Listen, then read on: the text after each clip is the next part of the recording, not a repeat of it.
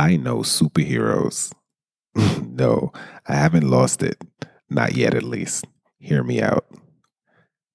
Disguised in scrubs, lab coats, or plain clothes and sneakers, they work alongside you. They're at the bedside and in your doctor's office.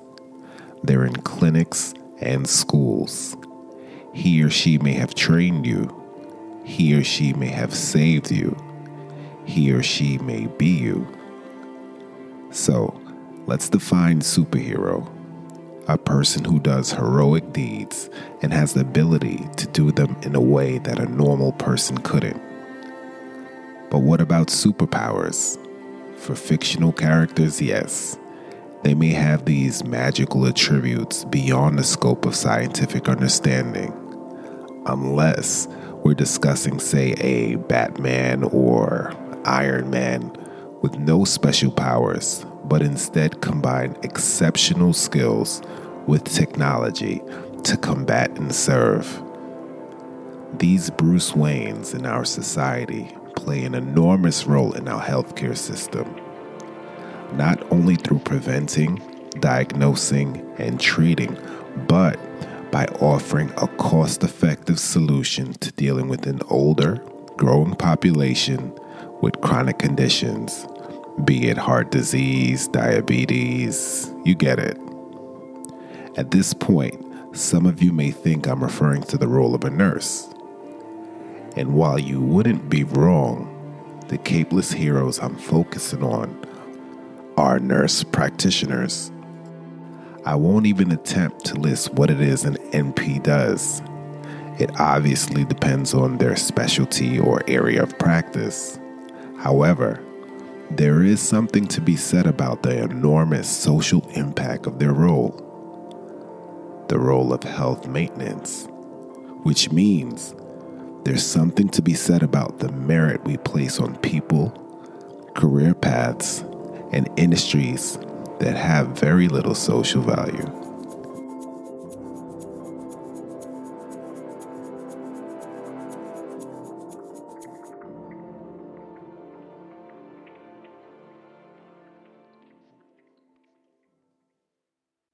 When comparing the roles of nurse practitioners to, say, our extremely skilled and elite financial sector, would you say they have a greater impact on societal well-being or growth?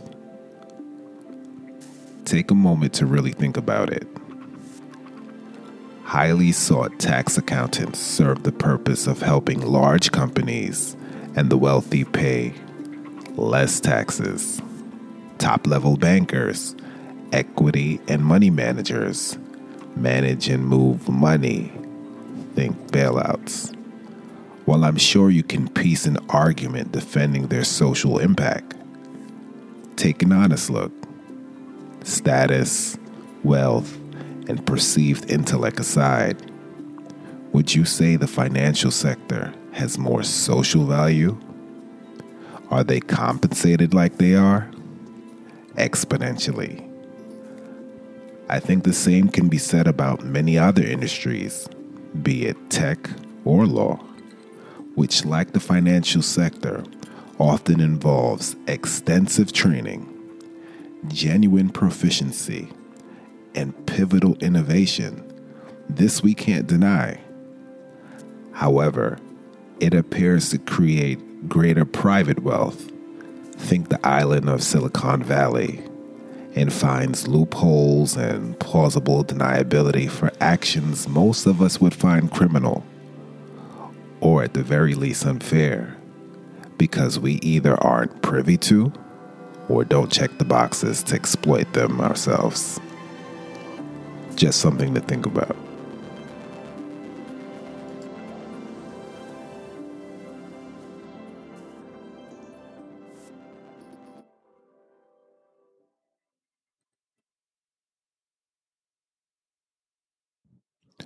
Nursing is a second degree for me, and it wasn't something I ever considered in high school or through college.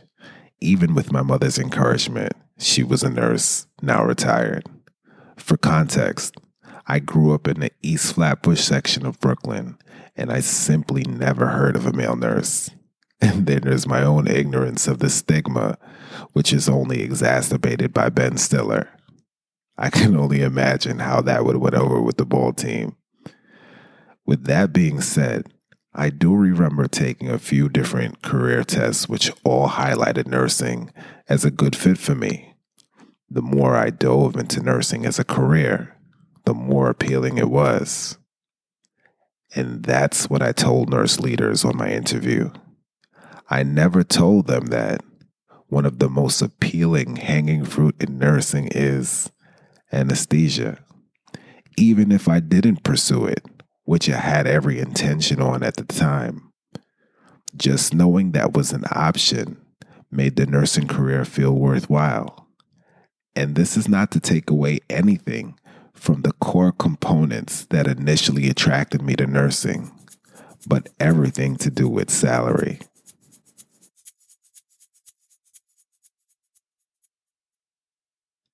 When comparing the roles of nurse practitioners to our extremely skilled CRNAs, would you say they have a greater impact on societal well-being and growth? Take a moment to really think about it. Anesthesia involves extensive training, genuine proficiency, and acute critical care management. This we can't deny. However, in a hierarchical sense, prevention almost always trumps intervention and treatment. No? Which clinician has been trained to promote and maintain health? That's right, our capeless nurse practitioners and physician assistants. A healthy man wants 1,000 things. A sick man only wants one. Confucius.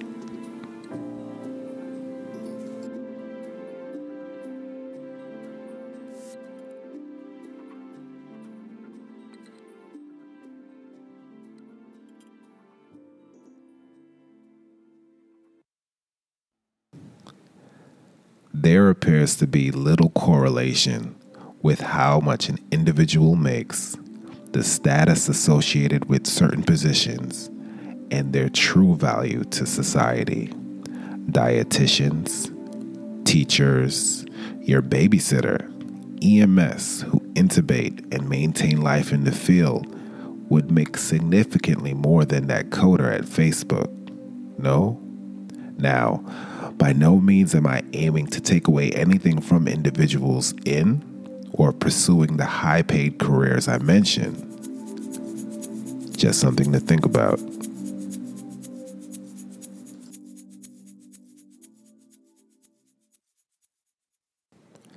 Now let's be very clear. The title of superhero isn't given to any and everyone who passes their boards. And while my definition of superhero clinician may differ from yours, I believe most of us would agree that there were certain characteristics that tend to lean individuals into cape-wearing terrain. Let me start by saying, your job is not easy, less physical, but cognitively and emotionally laborious. I think about those individuals that chose to pursue the superhero career path for all the wrong reasons. Less so valuing knowledge, scratching that itch, being a teacher, or to progressively shake things up, and more so for the higher salary and perceived status. Unless they get lucky, which is possible, jump ship and find a different career path that maybe makes more money, or at some point have a change in mindset. They simply won't be satisfied. Burnout exists across the field of nursing, and NPs and PAs oftentimes bear the brunt of it with those at the bedside. The added responsibility may be roped with triple the workload, and depending on your setting, you may have very little control over what's being done for your patient. That CN3 may make a little less than you. That CN4 may very well make more than you. In a small private clinic where it's you or you and the doctor, more than one vacation a year may very well be a stretch. You are that clinic until you're not.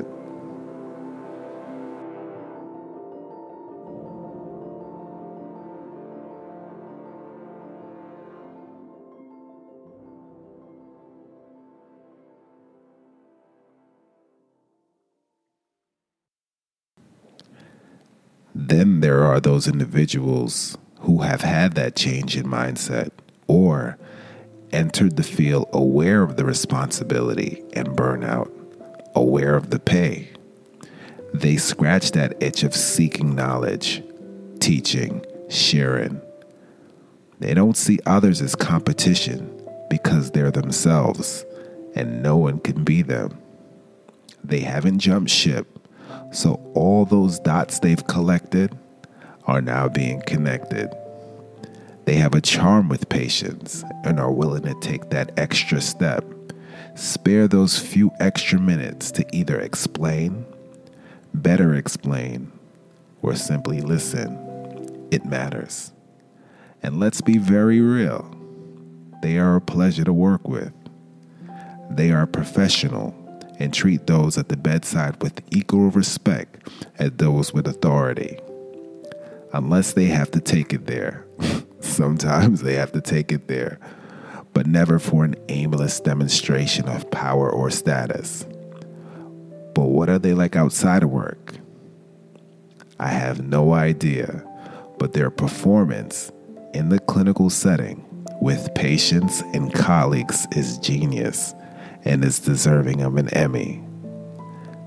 They are our superheroes. I see you. Continue to shake things up.